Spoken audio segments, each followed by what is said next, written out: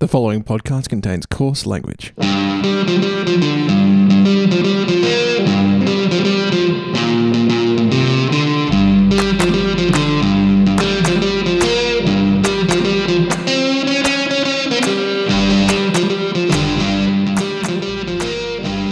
Hello and welcome to Two for None, your favourite cricket podcast that you listen to out of the thousands that you do. My name is Patrick Cullen and I am, of course, here with my co-host, an absolute legend of a human being, Christopher T. Barty. Barty, how are you, sir? How are you tracking over there in the wild, wild west of Western Australia? Well, mate, I'm halfway through a bowl of honey chicken.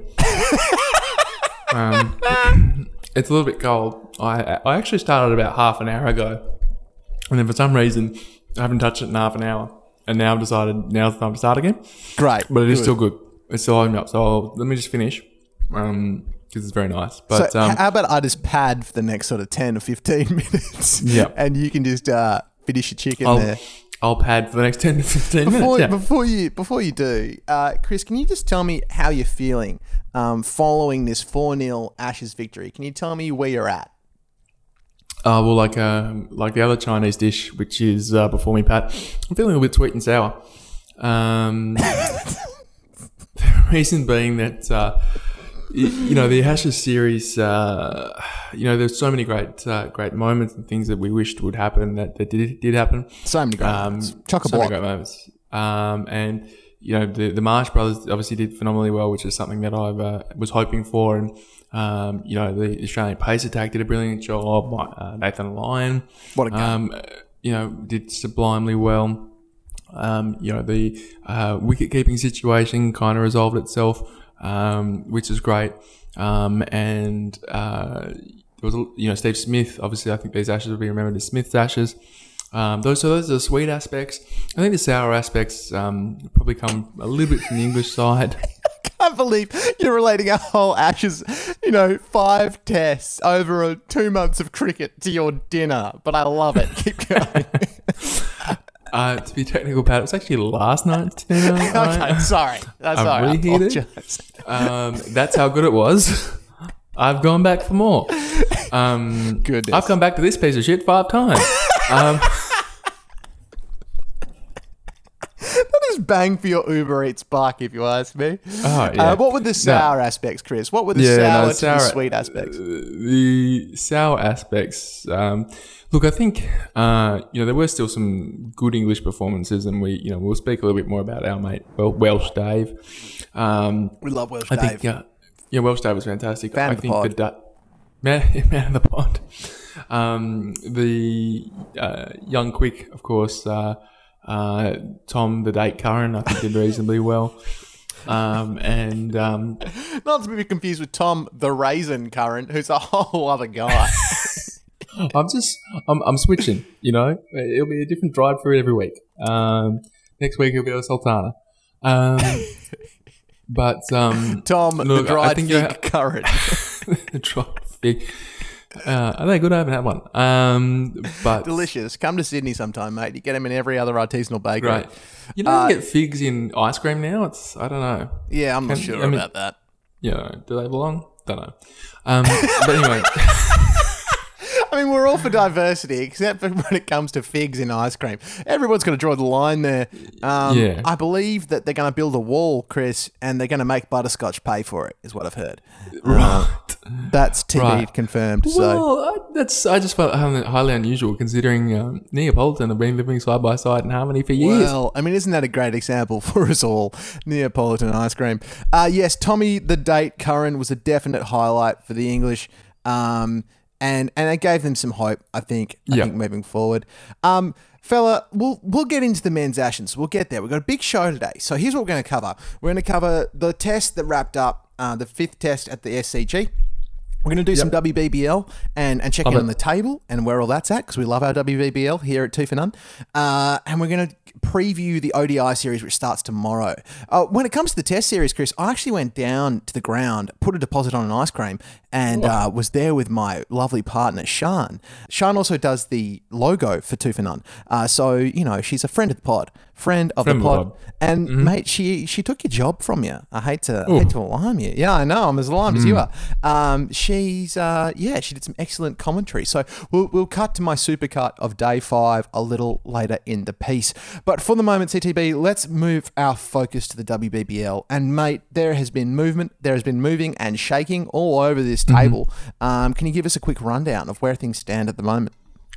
Yeah, absolutely. I think last time we spoke, both Sydney sides were doing phenomenally well.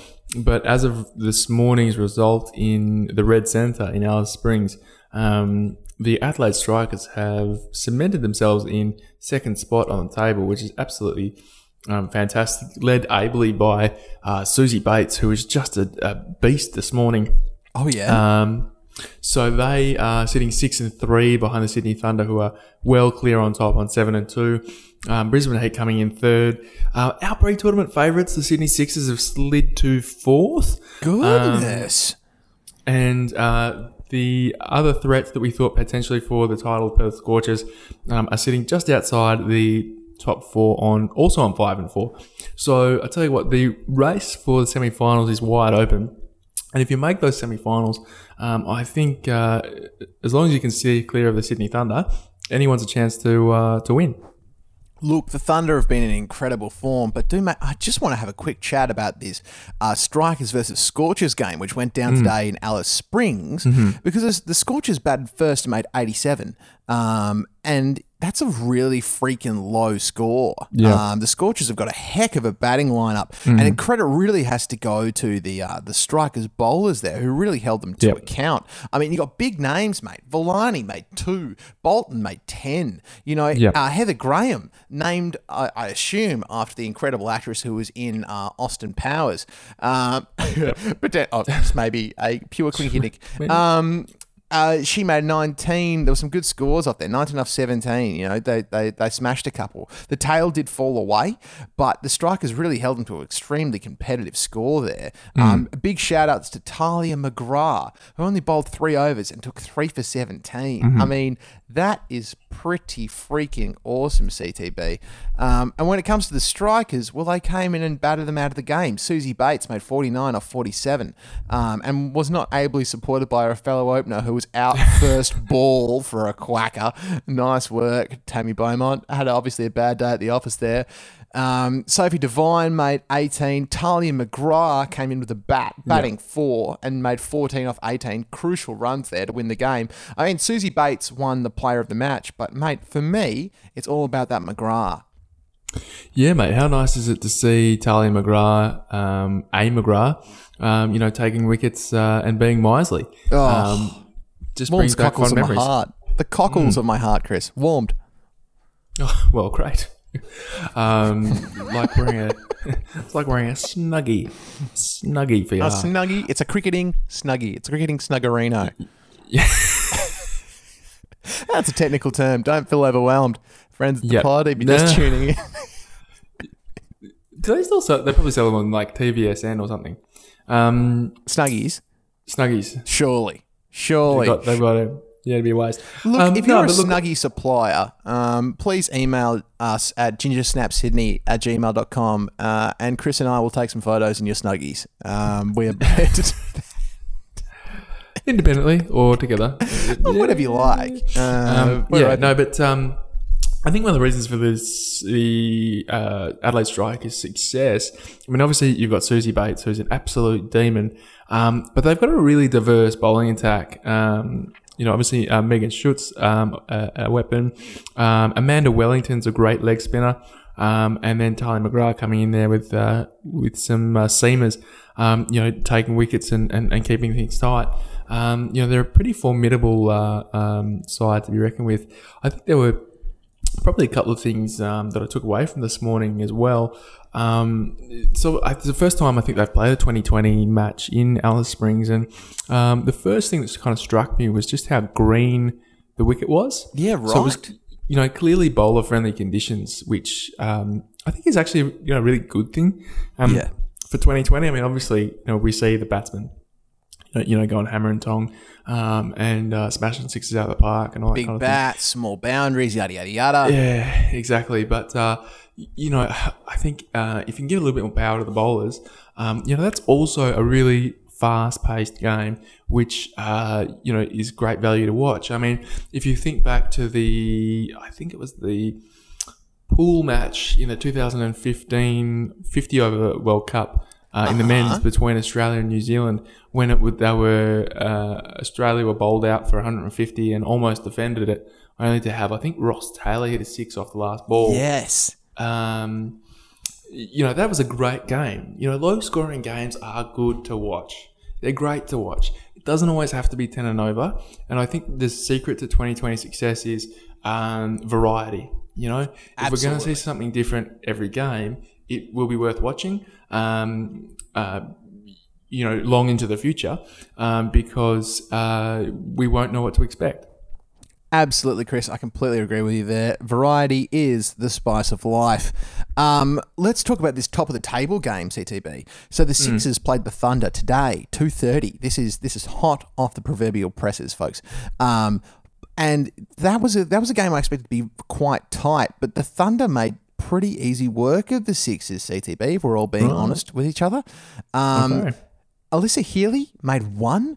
Alyssa's been struggling with the bat. I don't want to throw dispersions around, but maybe she needs to have a chat to young Mitchell Starc about taking the old long handle to suckers and letting him know who's boss. A very competent batter, Alyssa Healy. Don't get me wrong, but she's been struggling of late.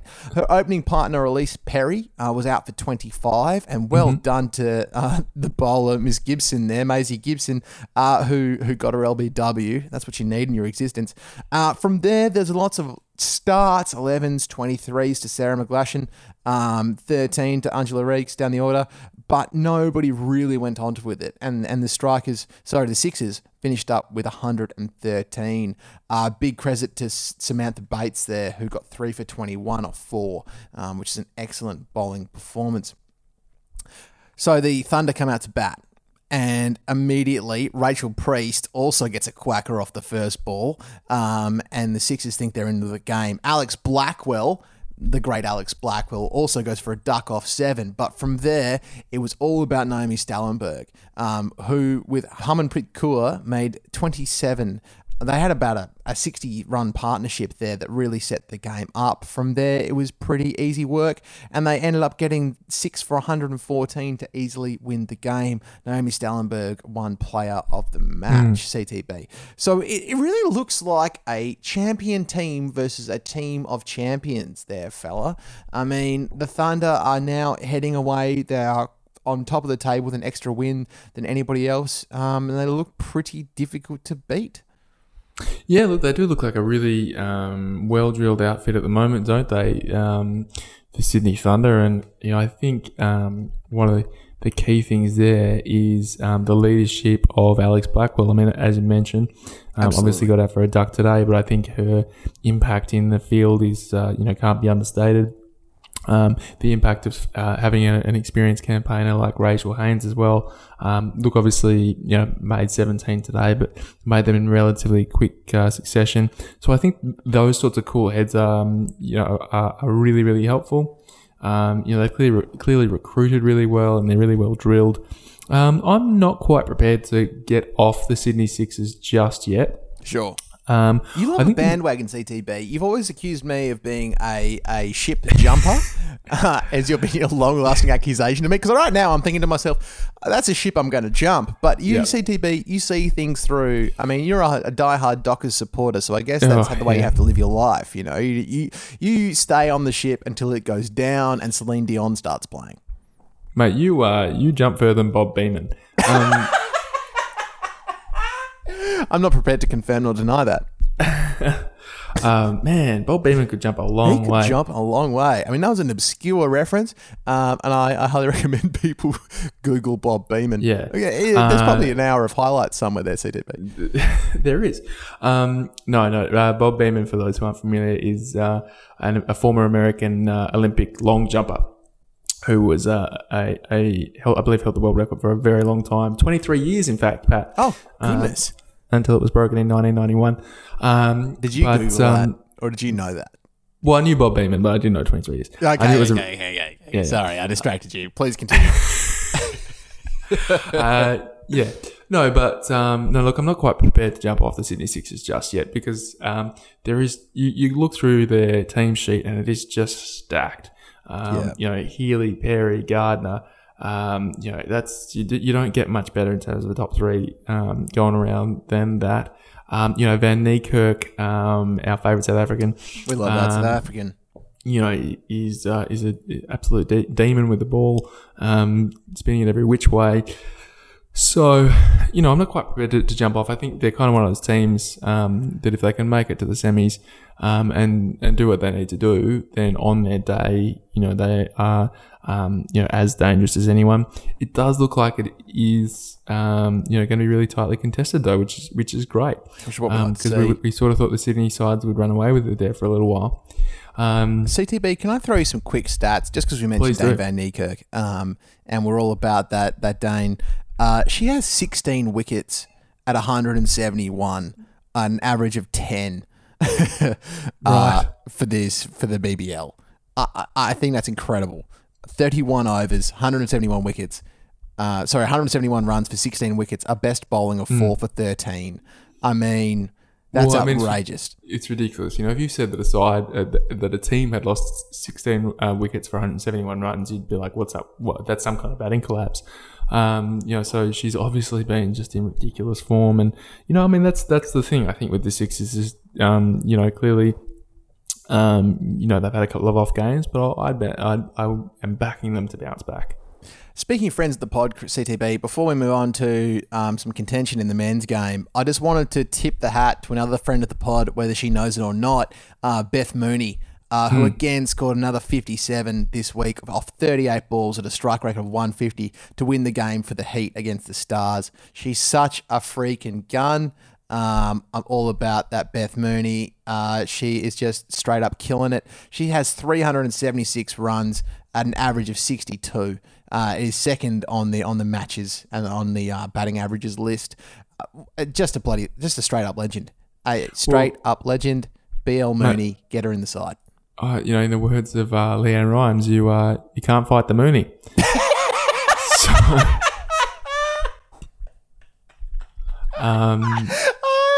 Leanne Rhymes reference. That is fantastic. I'm sure Leanne Rhymes is pleased about that, mate. I don't think anybody's mentioned her name in about 10 years. I don't know. Let's give her a Google. Let's see what's going on. Let's move on before we get too lost in the weeds. Mate, I did want to run something past you because you are a cricketing aficionado.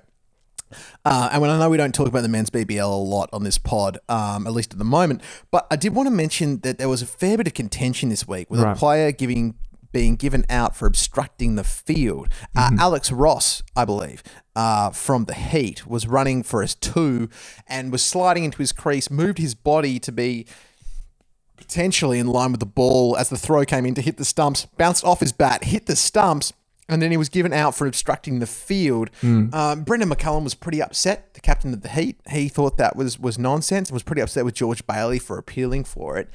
George defended his actions. There's been a lot of hoo-ha. I mean, what did you make of it, CTB? Well, it's a bit like, reminds me a bit of the Whitlam dismissal. How does it remind you of the Whitlam dismissal, Chris? Well, look, hear me out. So, I'm all ears. As I understand it, obviously Alex Ross plays a shot out to the deep. The batsman push hard for 2 runs. As he's coming back for the second run, obviously the bat, you know, he is really unfortunate. The ball is thrown in for the deep, hits the bat and hits the stumps. And a shocked Matthew Wade just kind of appeals because the ball hit the stumps. Fair enough. The question is not so much the run out because obviously he was clearly safe, but the fact that he did deviate off his line. And if you look at the replay, you know, he has clearly deviated off his line. So the question for me is not so much whether he's out. It's more or not whether it was in the spirit of the game. You know, I think the reasoning offered by Ross after the game was he was looking to protect himself, which he clearly did a dog meat job of, because he got hit anyway. He's looking to protect himself by running away Alex from the Ross. Ball. Yeah. But it wasn't in the spirit of the game. And that's why it reminds me of the Whitlam dismissal is because, look, Whitlam clearly engaged in some behaviour that was perhaps a little bit suspect. But blocking supply, was it in the spirit of the game? Don't know. Well within his rights, Malcolm Fraser, well within his rights. Was it within the spirit of the game? That's for others to judge. Do you know what's wonderful about this podcast, Chris? People come here to hear cricketing analysis. Little did they know they were going to get Australian political history. You come for the cricket, stay for whatever else occurs to us as we go along. Yeah. I hear you, mate. I hear you. It's definitely contentious, and quite a problematic one. And I understand Matty Wade just wanting to appeal for the run out for sure. So, the umpire gave him out for me. And that's the be all and end all, I guess. I think the other issue for me is what did they appeal for? What I'm not sure of is, did they clearly appeal for obstructing the field, or were they just appealing for the run out and then he got given out for something else? I think that's where there might need to be some clarification.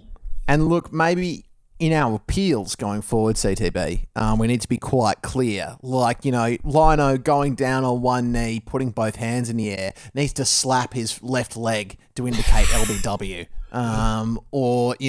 Paddy Cummins running around behind needs to touch his glove and appeal at the same time for the court behind. Maybe they can throw their voice or something. Oh wow! Now we're getting technical. I love it. Yeah. Have you ever seen that beatboxer Razel? He's good. Yes. Yeah. Yes. He needs to do all the appeals from now on. I think that'd solve all problems, Chris. I think that'd solve all problems. So, one level he needs to appeal. On the second level, he needs to provide a descriptor of what it is that he's doing. And on the third level, he needs to just lay some rad beats for the fellas to run into. I think that'd be a pretty great day at the office. I'd be more inclined to watch I do watch the Big Bash because, it's cricket, but I would be more enthused about it if Razel was involved. So let's make that happen. Look, I'm going to go out on a limb and just call Razel a friend of the pod. I'm sure Razel loves his cricket podcast. Yep. Oh, goodness. Let's move on. Let's dive into the glorious Ashes victory that happened at the SCG last week. Mm-hmm. First innings, England won the toss and Joe Root elected to bat, which I think was a great call. Given that he had a leg spinner in the squad, finally they picked Mason Crane after, 4 tests of me calling for him to come into the side. Yep. They finally listened to the pod. Brilliant news. Mason Crane comes in, bat first. Good idea. Alistair Cook and Mark The Rock Stoneman, maybe even Mark Easter Island Stoneman. I'm prepared to work on nicknames. Come out to bat, and they did a pretty good job. Alistair Cook got a 39. Stoneman got a 24. Vince got a 25. Stoneman and Vince, they've looked okay, CTB. They've had moments in this series, but they haven't looked like they've really stitched up their places. What do you make of those two new boys for the Poms? It looks solid. If not spectacular. But I think, there's enough there that would suggest that those are guys that you can take to your next test series for sure. For sure. I completely agree. And look, the loss of their wickets brought Joe Root and Dawid Malan to the crease. And on that first day, they batted particularly well. That last session, they were looking pretty good until all of a sudden Mitchell Starc came back on late in the day. Mitchell Marsh took an absolute screamer at backward, sort of square leg. To remove Joe Root, and Dawid Malan got out soon after. And then all of a sudden, things completely fell apart for England. Within the last over, Johnny Bairstow came out to bat instead of sending in a night watchman. And for me, CTB, that was absolutely pivotal. Losing Bairstow's wicket at the end of the day, Bold Hazelwood caught pain, completely twisted this whole game in Australia's favour. How did you see that whole last day pan out, CTB? England were really cruising, weren't they, at 3 for 228, and looking absolutely dangerous. We weren't sure where Australia was going to get a wicket from. It looked like a batsman's paradise. They say catches win matches, and absolutely got to give credit to Mitch Marsh, who took an absolute pearler at square leg to remove Joe Root. Kind of create a wicket out of nothing.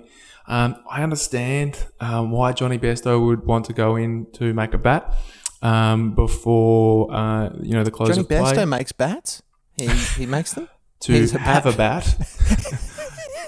To partake in batsmanship. To partake in the interests of batting. I agree. That's right. To indulge himself in the wielding of the willow before the setting of the sun. for the day. No, but I can understand why he would want to do that because, Johnny Bairstow, by all accounts, is a competitor. He really loves the contest. He's a street fighting man. Yeah, a bit of a pugilist, some might say. Oh, goodness, Chris. Great word. Crack out the dictionary, pugilist, folks. Yeah. He loves the contest, and I think, it's a high risk, high reward maneuver because if Johnny Bairstow comes out, sees the day through, maybe adds a couple of runs, then psychologically, I think that has an impact potentially on the Australian bowlers. And I think, great, we're potentially in for a long one here. But, conversely, he gets out and all of a sudden, instead of being, 4 for 250 at the end of the day, they're 5 for 233. So, yes. That's a big issue. And I think the second thing is that what it denied them is the chance for Bairstow to bat time with Milan and potentially with Moeen Ali, who played his best knock, I thought, of the series and really put Australia away. So easy to say in hindsight, Pat, everybody has a PhD in hindsight. That's as previously mentioned on the pod. Yep. Yeah, everyone has a PhD in hindsight. But he's such a valuable asset and has been such a valuable asset for them this series in terms of what has been a relatively shaky middle order. Absolutely. You might have wanted to protect him a little bit and just let him rip on day two. And also, you know what, mate? I'm thinking this now, but I think you're onto something there. I mean, maybe Bairstow was doing that to protect Moeen. You reckon? In a really weird way, to be able to set a platform for Mo to come in and have a good day. Like as a team sort of play, I can totally see that. But at the same time, mate, like why wouldn't you get? You've got a debutant in the squad. Debutants are good for two things. They're great for whacking under the lid, putting them at silly mid on, and seeing them cop a few in the old nose. And they're great for getting them out to play night watchman and take a few in the ribs. That's right. Yeah. And why wouldn't you get Mason the Stork Crane out? I'm inventing nicknames all over the joint. Why wouldn't you get the Stork out there? Put him on his big two legs and see if he can't block a couple. Yeah, look, that's the thing about being a rookie, mate. Is you whether you know it or not, and often you don't. You're expected to donate your organs to the cause. And I would have, I would have put him out there and said, "Hey, son, this is kind of what Test cricket's all about." As it turns out, he had a bit of a difficult introduction as it was. Yeah, true. But it turns out there was a critical moment in the Test match, wasn't it? So anyway, absolutely. we move on. And, mate, look, I thought it was a great bowling performance from the Aussie bowlers.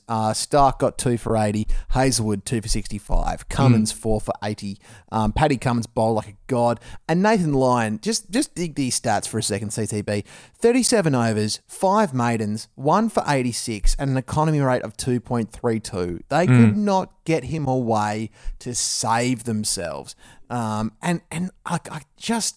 I've said it before and I'll say it again. Nathan Lyon has done such an exceptional job in this whole Test series. When he hasn't been taking wickets, he's been very difficult for the English to get away. And it's been the real difference, I think, between the Australian side and the English side has been how easy the Australians have dealt with Moeen Ali by and large, and how difficult the English have found dealing with Nathan Lyon. Yeah.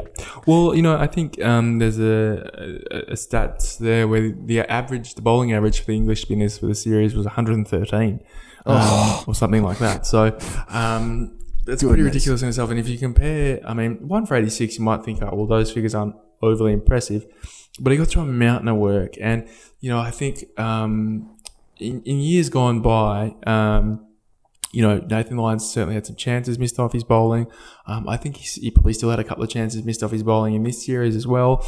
But what he's been able to do is not drop, potentially not drop his head and just keep bowling absolute peaches. So it's been great to see his performances. And mate, the other Aussie bowler we've got to tip our hat to is Paddy Cummins. He bowled exceptionally well, and he's bowled well this whole season. We've mentioned that before as well. But what's spectacular is the fact that he made it through all 5 tests. Just compute that in your brain. Paddy Cummins played all the tests in India, and he's played all the tests in Australia.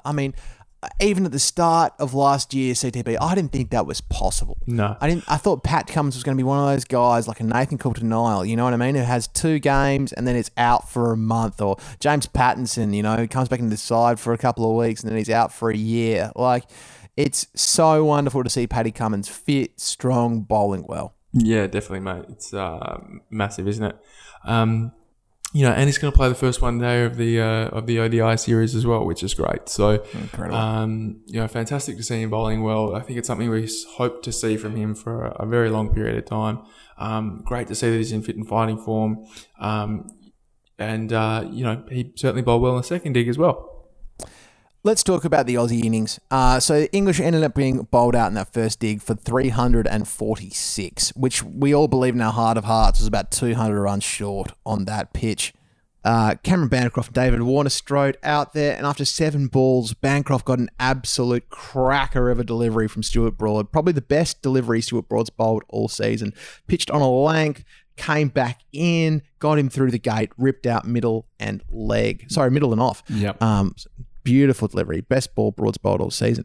But CTB, I heard Michael Hussey talking about Bancroft's batting. And when Michael Hussey talks, I listen. Oh, you got it. Hey, look, Mr. Cricket, right? The clue's in the title.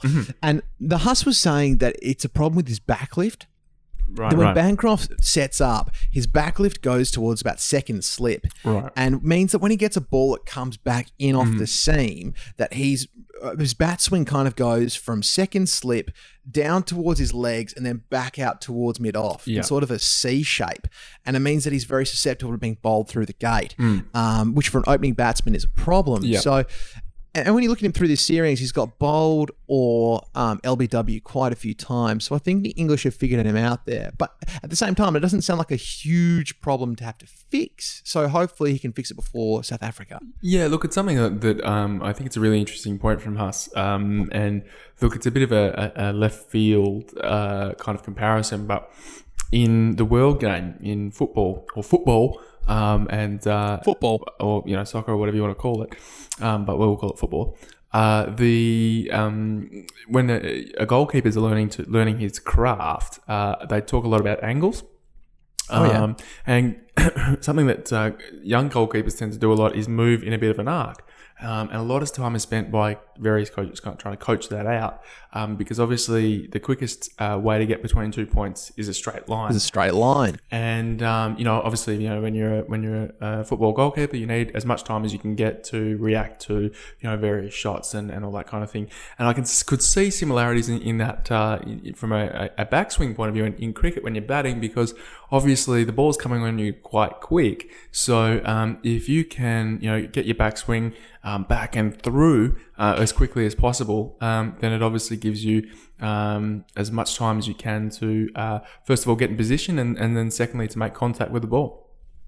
I mean, his technique has obviously worked for him in Australian conditions, but something like that would be exposed in the UK, especially to a great extent. So I think it's in a way it might be good that he's been found out, and hopefully the coaches around the Australian team can help him through that.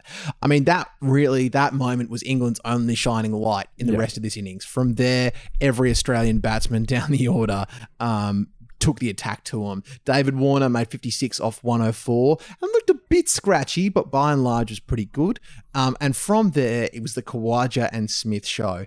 Uzi Khawaja made 171, 381 balls, a strike rate of 44, 18 fours and 1 6. He was not here to mess around, Uzi.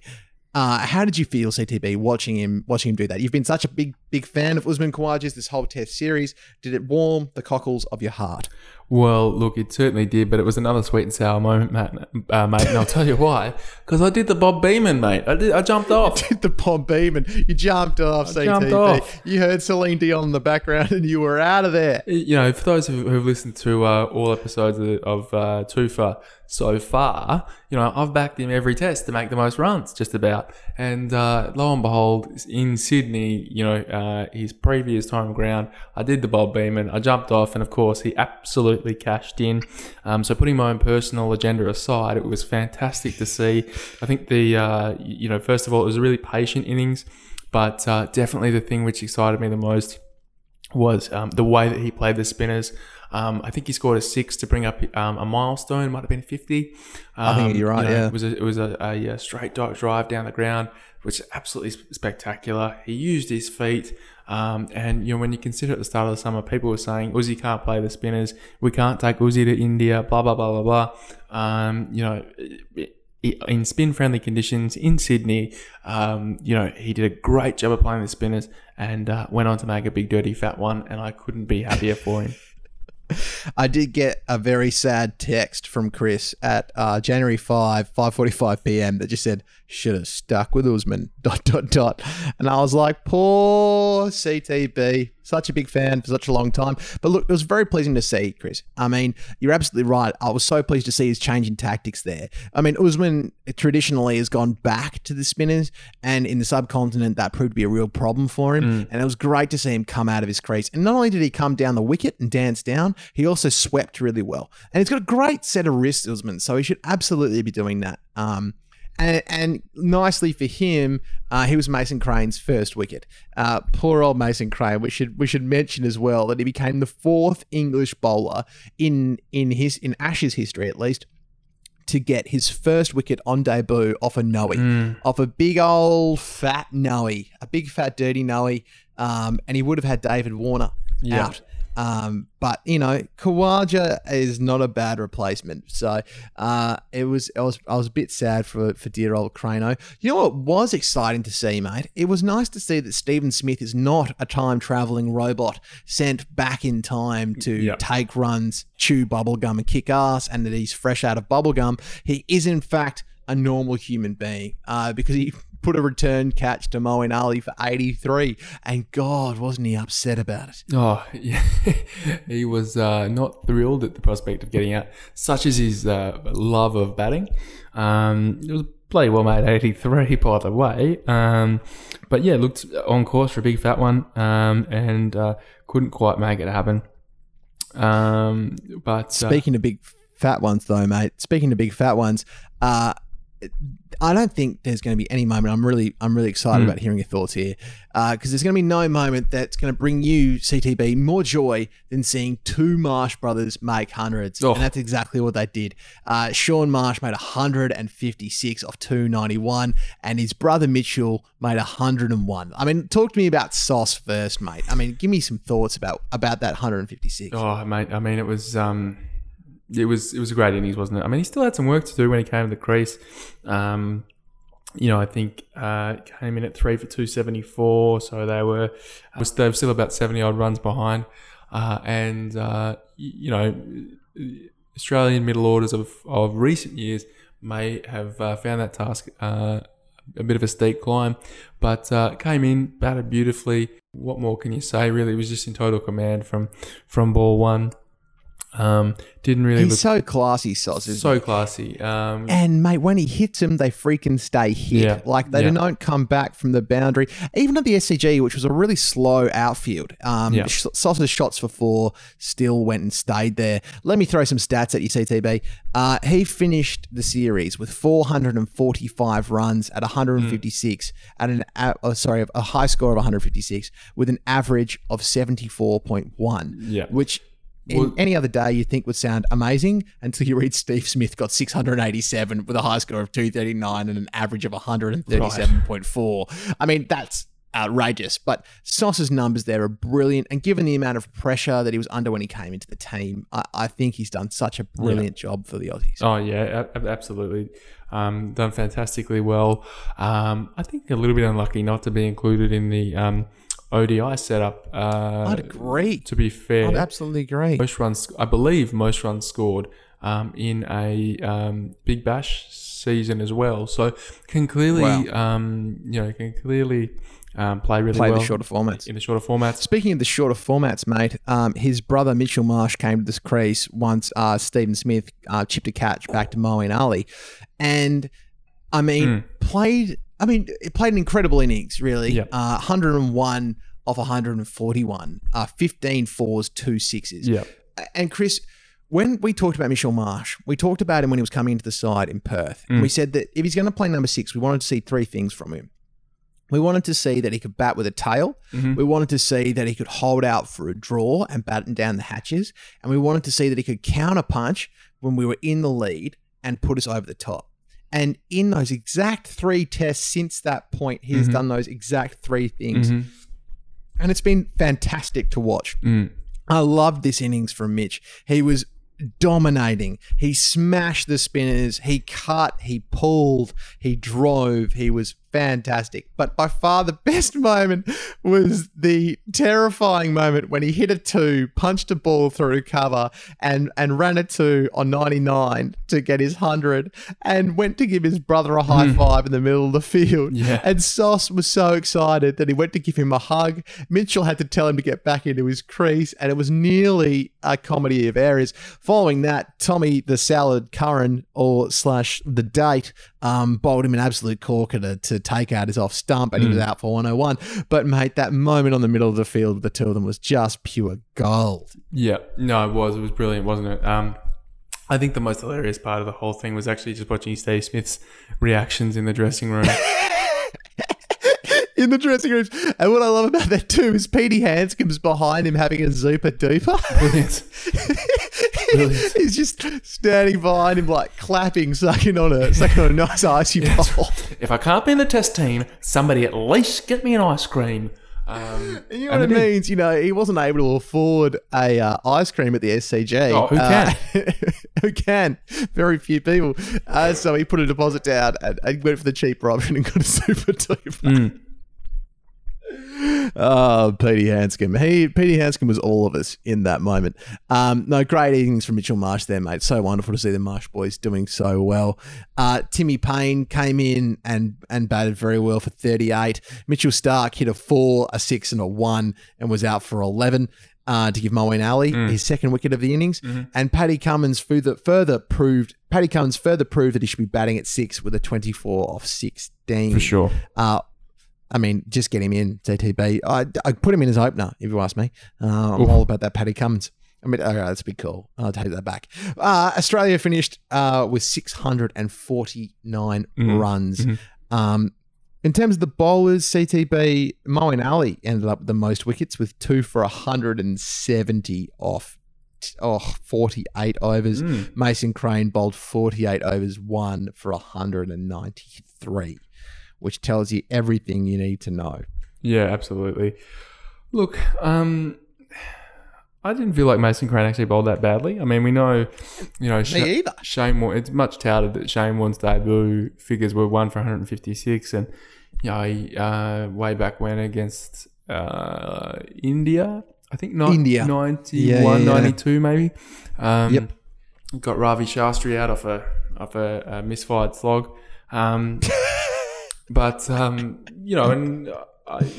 that happens to a young leggy, doesn't it? Sometimes they just go for runs. I think this is mate, we all remember Bryce McGain, one of our favourite cricketers on the pod.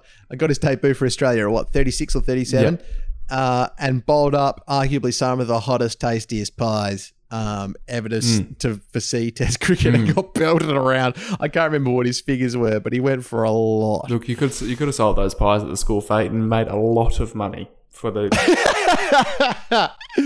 Yeah, no question there. No, look, I did like seeing Mason Crane out there, and we said that he might go for a couple, but it was great to see him get a wicket, and he should have had 2. And what was most interesting about him, CTB, was the amount of times that he ran up to bowl a ball and then pulled out of it. Yeah. The word I heard was he's been working with Stewie McGill, and that the McGiller told him that if he's not feeling comfortable about where the ball's going to come out of his hand, just to stop. Right. So not terrible advice from Stewie there. I mean, he's got 200 test wickets, so he probably knows a thing. Fun fact about Stewie McGill, I don't know if there's 2 things about Stewie McGill. First of all, only bowler I've ever seen who can actively remember who loves to bowl with a hand towel tucked into his pants. Loves a hand towel. And the second thing about Stewie McGill, if you YouTube it, you'll see that when he takes a wicket, he only ever celebrates from the elbows up. The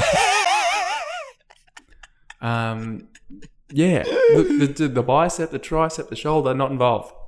It's all from the elbows. All from the elbows. Chris, how many hours of Stewie McGill's celebrations have you watched to ascertain this information? Enough. Just That's all you're prepared to say. enough. Enough. No, look, I like watching Stuart McGill and look, 200 plus test wickets in another era probably would have done a lot more damage. But it's hard times when you're sitting behind SK1. Well, what are you going to do? What are you going to do? I tell you who wish they had SK1 on their side is England, especially in their second innings, known to be quite handy with the bat. Yannick Shane. England came out needing to get a whole bunch of runs to even keep in the game, and they had a lot of work to do. Alistair Cook was taken out by Lyon. Mike Stoneman got a quacker and was sent back packing. James Vince got 18, and Joe Root.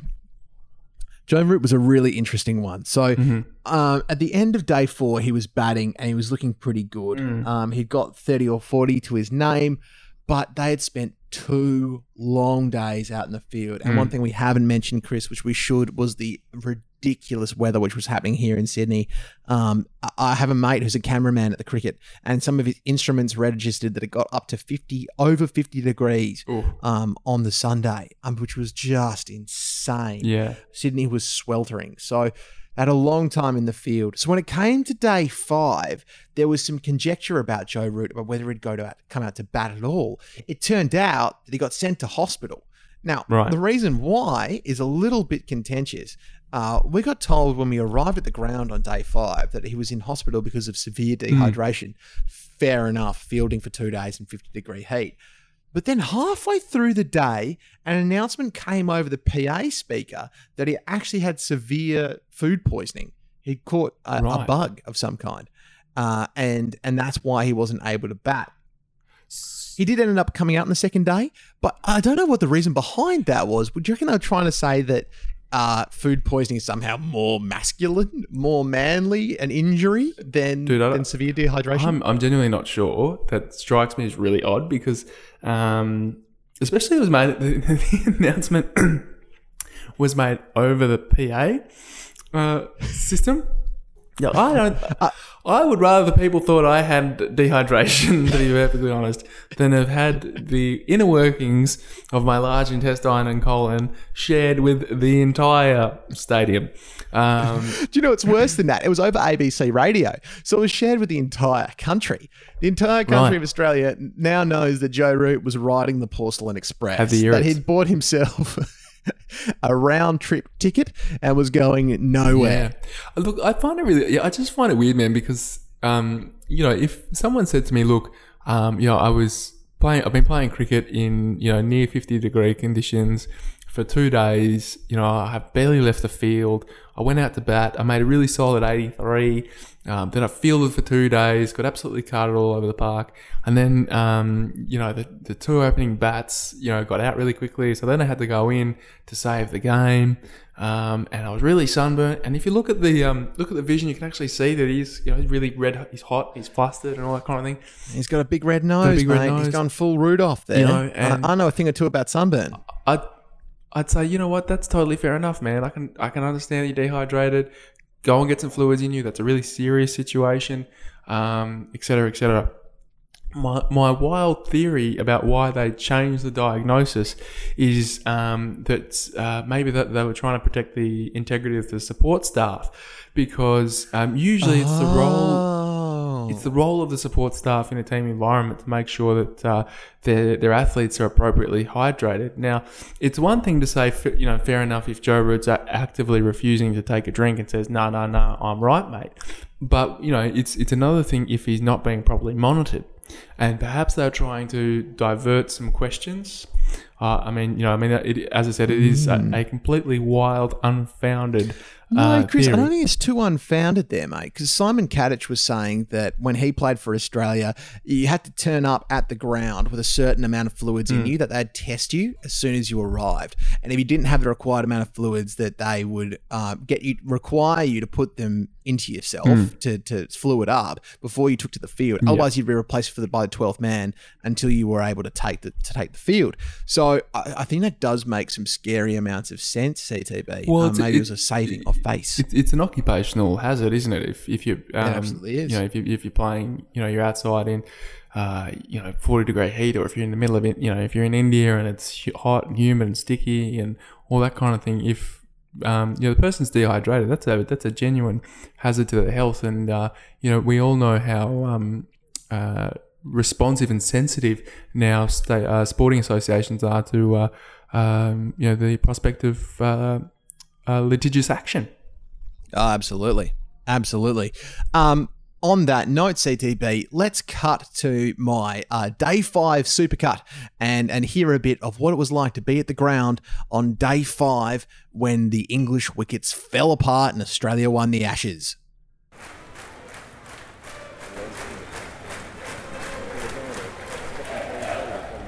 Theme music today by the Barmy Army. Welcome to Two for None. My name is Patrick Cullen and I am here today at the SCG with my partner Sean Eglinton, who's very excited to be here. Mitchell Starc is warming up down to mid-on, the favoured position of fast bowlers worldwide, including this handsome guy. Watch out, England. The old pace-o-meter is about to get revved up. So long, Moe. Nathan Lyon gets him again. The crowd goes wild. Question now, is Joe Root going to come out? Lyon puts up first wicket of Day 5 and that of Mohammad Ali. Out LBW for 13. England 5. Joe Root comes out. Well done, man. Well done. So at the lunch break, the Poms are currently 5 for 144 with Bairstow and Root at the crease. Sean, do you reckon that they're going to hold out for the rest of the day? Oh, well, they look pretty convincing at the moment, but we'll see. There's a new ball coming into play, so that might shake things up a bit. That could well shake things up. I also, just for the benefit of the pod, went and put a deposit down on 2 ice creams. Sean and I were thinking about maybe buying a house one day. Those plans are now officially on hold. But to be fair, the ice cream is pretty good. Well, that's 50-50. Johnny Bairstow strolling off the crease, head dead in front. LBW for 38. Yes, that's pummeling into the leg stump. How'd you like that? Is that the worst DRS challenge any of us have ever seen? It may be. It may be. It's definitely up there. Terrible challenge from Mason Green. Just the worst. He was just, digging the bottom of the barrel, Mate. seeing if anything stuck. First ball after the drinks break. Jimmy Anderson edge behind. Australia win! Hooray! There you are, CTB. And with that, it was all wrapped up in a nice little bow. I do want to touch on Mason Crane's horrendous DRS review that he sent through. It was just the worst. He smashed that ball through to Tim Payne. It was one of the best shots he played all day. He middled it and reviewed it. And it meant that James Anderson, when he came out to bat, had no reviews left after he thought he didn't hit it at the end there. Well, but, mate, it ended up being a pretty convincing victory, don't you think? I tell you what, mate, it doesn't take Sherlock Holmes to work out that was a Watson. Not the best review of all time. Shane Watson has many fine qualities. By all accounts, I read an article during the week that says that he's a lovely man. But and a good salad too, CTB. Great salad. Renowned for some great head salad. Top notch. Not the best reviewer. So perhaps something to look out for Mason Crane. But yeah, look, it was pretty comprehensive in the end, wasn't it?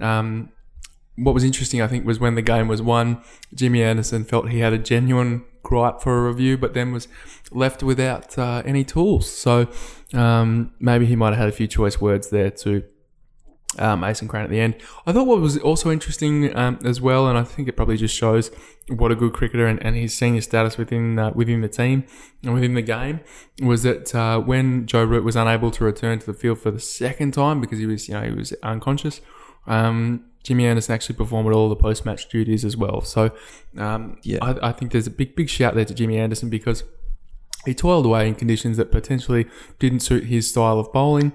But at the end of the day, his figures for the series were reasonable. And, he can certainly be one of the Englishmen that can hold their head up nice and high. Well, look, mate, he ended up finishing with 17 wickets at 27, which for a swing bowler from England and Australia is pretty great, really. And as you say, sir, it ended up being pretty comprehensive. It was a great day out, though, and I had a really great time being there. I'm hoping I can get down to the next ODI that's in Sydney as well, but I'll just have to see how I track there. Mate, let's just get 3 highlights from you. Before we wrap up on the Test series and move to the ODIs, what were your 3 highlights, Chris, across these 5 tests? Because you and I love Test cricket, but I would love to just pull out a couple of bits that really just made you happy that Test cricket was on your televisions and people were loving it. Look, I think the first one for me has to be the ball of the summer from Mitchell Starc. That was a Jaffa, wasn't it? Around the wicket.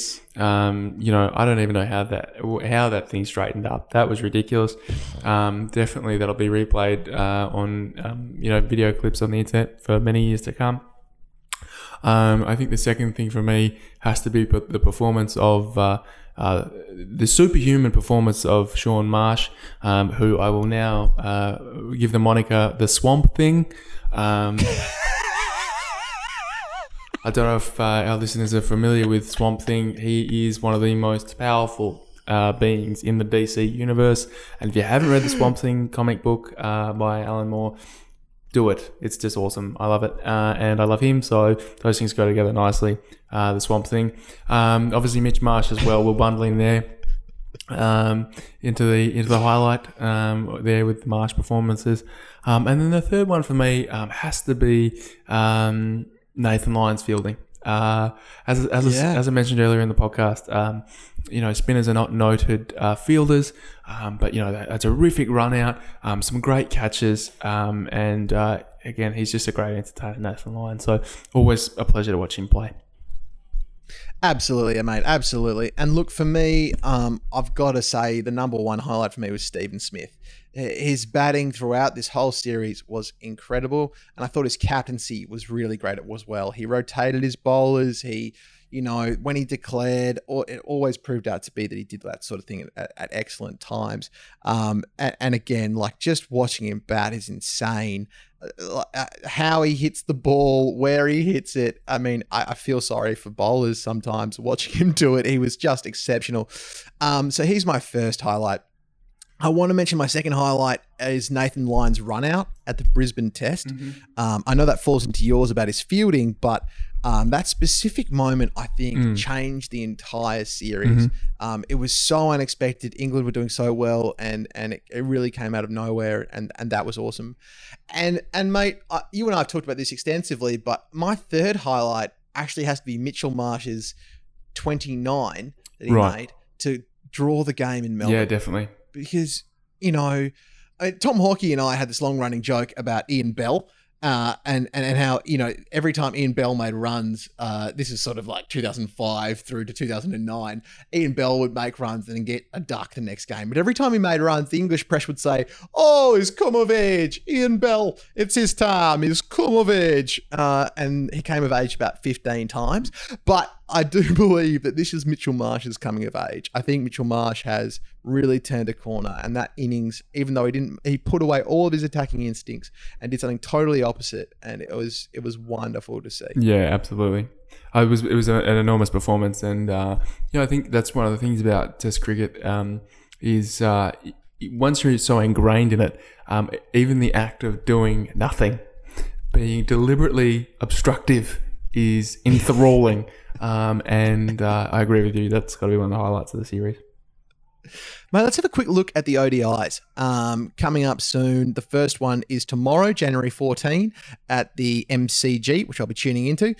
CTB, big team selection there. Smith, Warner, Cummins, Aaron Finch, Josh Hazlewood, Travis Head, Mitchell Marsh, Tim Payne, Jai Richardson, Mitchell Starc, Stoinis, Ty, Adam Zampa, and then the big one is Cameron the Bear White, who has not played a test or an ODI for Australia in quite some time. Mate, how pleased were you to see the Bear back in Aussie colours? Oh, man, I think it's a great selection. He's been in terrific form domestically for the last couple of years, and brings a couple of really good things to any Australian team or any team that he plays for. First and foremost, obviously, he's making runs at a good clip. So that's really important. But some of the other things he brings is leadership. He's got a really good cricket brain. I think he was the youngest ever captain of Victoria. Back when we all thought that he was perhaps the next leg spinning prodigy, and was due to play. How wrong we were. How wrong we were. And then we were wrong again with Steve Smith. But there you go. So he's a great leader. He's making runs. And who knows? Maybe they'll throw him the ball. And he can give a couple of overs as well. And with his leg, he sort of bowls similar-ish, I think, to Anil Kumble. A lot of toppies and lots of toppies, lots of wrong. Yeah, not so much with the sideways spin. But I think it's a great selection. I think the other thing for me is I understand why you want to pick a team that you can build towards the World Cup, but I really like the concept of picking the best player on the day who can do the job, and Cameron White to me is certainly that. Absolutely, mate. And let's have a quick look at England. Ian Morgan is captain, who we are a big fan of on the pod. We haven't mentioned him before, but I just know that Chris and I both are.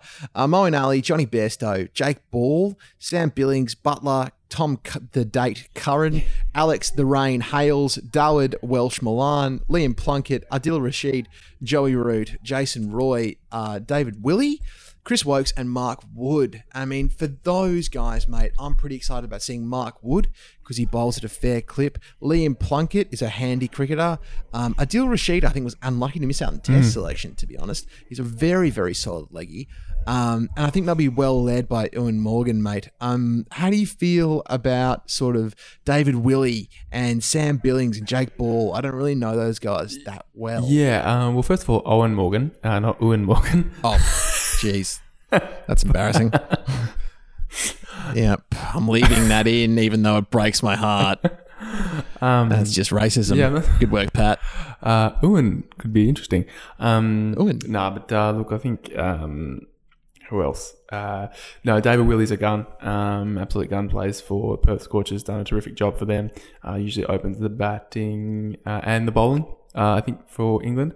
Interesting for the Scorchers has been coming on about second or third change, but has been known to open the bowling in Limito's format. He's a weapon.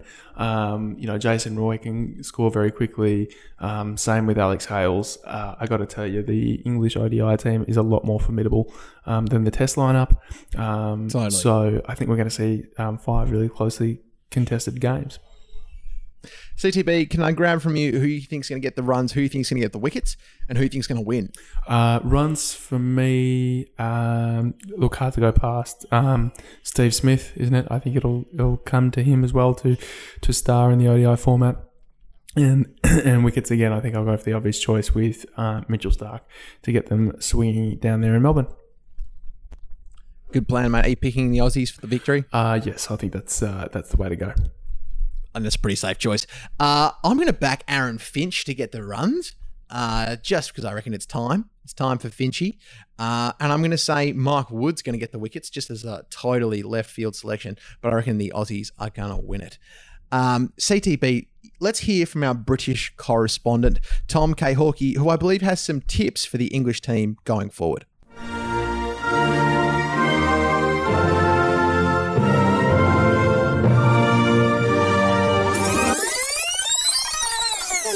And so ends the Ashes in predictable fashion. I doubt I can offer much better insights than you guys have with regards to the final test. So instead, I've come up with 5 top tips for future Ashes glory for the England team. I only hope friend of the pod Joe Root is listening. Top tip 1. Learn to lose. The coin toss. In 5 matches, Root won the toss 4 times. Those were also the 4 tests that England lost. Clearly, he needs to get better at losing the toss so that England stand a better chance of victory, or in the case of the MCG, grinding out a ball draw. Top tip 2. Compared to England, grounds around the world are often total roads, and we don't know how to play on them. So, to prepare for playing on roads of the future, why not turn the strip at Lords into an actual road? Bonus points for running tight twos during rush hour traffic. Top tip 3. Change the rules. Look, we invented this bloody sport, so we should A, be the best at it, and B, if we're not the best at it, we should change the rules so that we are the best at it. Top tip 4. Play better cricket. And top tip 5. Kidnap Steve Smith. If possible, fudge his birth certificate so he can represent England in future. To say this series has been disappointing is an understatement. To say it's been surprising is a downright lie. The English one-day squad should provide stiffer competition, and Lord knows we need something of a contest, and soon. Sure, there are glimmers of hope in the Test team for the future, but for now, the time is right to just sit and maintain a stiff upper lip while stirring our cups of tea. And then, of course, plan Steve Smith's kidnap.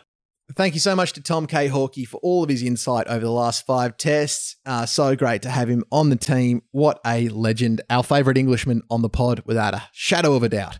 CTB, the MCG, tomorrow for the first ODI. Are you sad to see the back of Test cricket? Are you excited about the next series? Where are you at, sir? Oh, look, always sad to see the back of Test cricket, mate. But look, plenty of good stuff to get through in the ODIs, and thankfully it's not too far away with the first game tomorrow. Fantastic stuff. Thank you very much, Chris, for being with me as per usual. We will be back after the next ODI in the next couple of days to give you a bit of a wrap up of that. And we will be speaking to you soon. Please like our page on Facebook and give us some stars if you get the chance in the iTunes store. That really helps us get some more listeners. Thank you so much for listening for 2 for None. We'll speak to you soon, and go the Aussies.